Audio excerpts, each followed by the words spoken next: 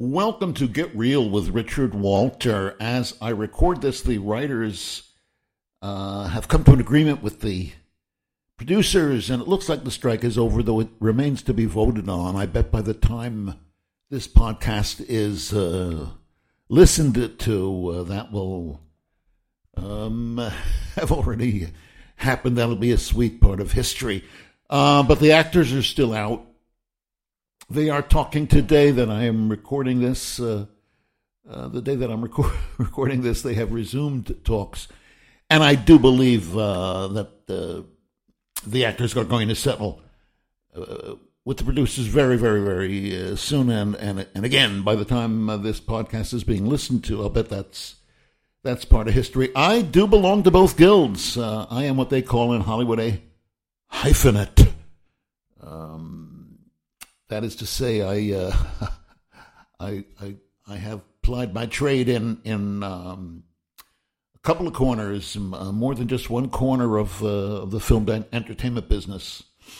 So I am a this hyphen that, and proud to be. The fact is, though, that I've done very, very, very little acting professionally since joining the guild now almost a half a century ago. Since joining SAG-AFTRA, it was SAG when I joined it, Screen Actors Guild, and some years ago we merged, as well we should have, with the American Federation of Television and Radio Artists, AFTRA. It was an East Coast, West Coast kind of thing, and no reason for it. And long ago now, united the two guilds into one. I was a child actor before I belonged to the guild. I was an actor in New York. Growing up, believe it or not, I was part of a professional theaters company that traveled around to schools and performed children's plays. I was in a production of Macbeth. I played young Macduff. There are two children's roles in Macbeth, and I believe in Shakespeare's time they were played by grown-ups, but there were two kids, me and another guy about my age, so maybe 10 years old. I was young Macduff, and I got to memorize virtually the whole play. I saw it so many times. Macbeth was played by a British actor named Langston Hughes. No, I take it back. Basil Langston, not Langston Hughes. The great American voice, the writer, of course, but Basil Langton, a British actor of film and also theater. And decades and decades and decades later, I would run into Basil Langton working with my sister, the late actor Jessica Walter. I think everybody knows our connection. And her husband, also deceased, also missed by me every day. What a great guy Ronnie was. Ron Liebman, award-winning actor, a Tony winner, an Emmy winner, just a fabulous actor and a wonderful brother-in-law. There they were, and I think a production of Tartuffe. They were doing Moliere, downtown L.A., and there was Basil Langton, and we caught up with each other. I still remember his opening line in the play. It's Macbeth's first line. So fair and foul a day I have not seen. So fair and foul a day I have not seen. Now, you've never seen Basil Langton, but that is a really, really good impression of him. People have told me over the years. In any event, big difference. Big difference between the guilds. Between, on one hand, the Writers Guild and on the other, SAG-AFTRA, has to do with joining the guild. Anybody can join the Writers Guild, of course. I don't mean anybody off the street. You can't just walk in and sign up. You have to have an actual offer of a legitimate, bona fide offer of employment.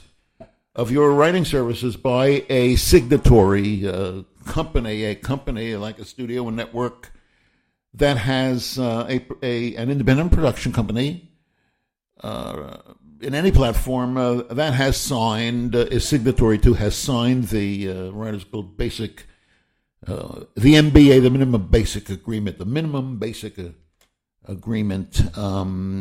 If you get an offer for employment and you're not a member of the guild, there's no resistance to your joining.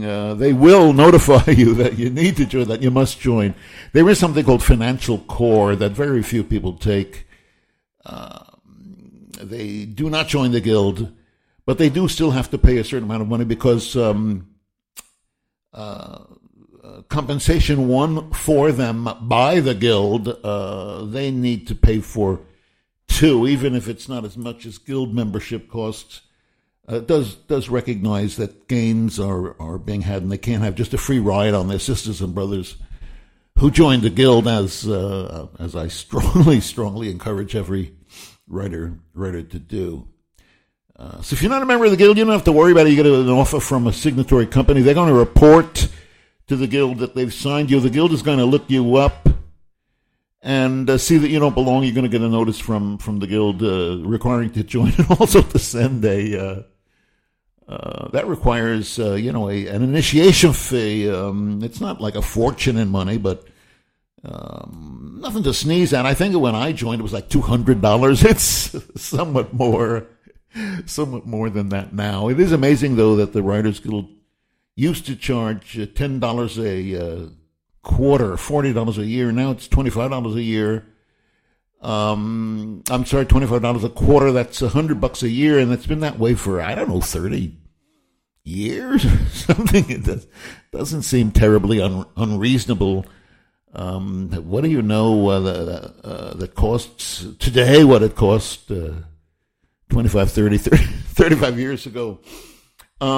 However, if you join if you are offered a role by a signatory company, by the Screen Act, by a company that is signatory to SAG-AFTRA, they are going to say, "Wait a minute, this guy's not a member of the union. We have qualified people in the union who can take that job, and to get admitted, you need, therefore, certain traits and characteristics, special qualities, and so on." When I joined the guild in 1974, what special quality did I have? My special quality that I was the brother of the eponymous star of the show. My sister Jessica was the star of the show. It was called Amy Prentice. It was about a woman police official, not a woman police officer, but a woman police official in San Francisco. And it was really controversial at the time because it was one thing for Angie Dickinson as a policewoman on a popular show, to be doing all kinds of fancy stunts and catching criminals and all. That was another thing for Amy Prentice, my dear sister Jessica's role, to be supervising men, other officers beneath her stature in the department, captains and chiefs and this and that. So it was really quite a ahead of its time, Amy Prentice. God bless Jess. I miss her. So she was a warrior in that regard for women's rights and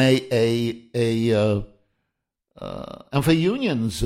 She served as an officer at the at Screen Actors Guild before we merged with AFTRA for quite a number of years. Thanks for listening to Get Real with Richard Walter. We'll talk a little more about the strike in another podcast.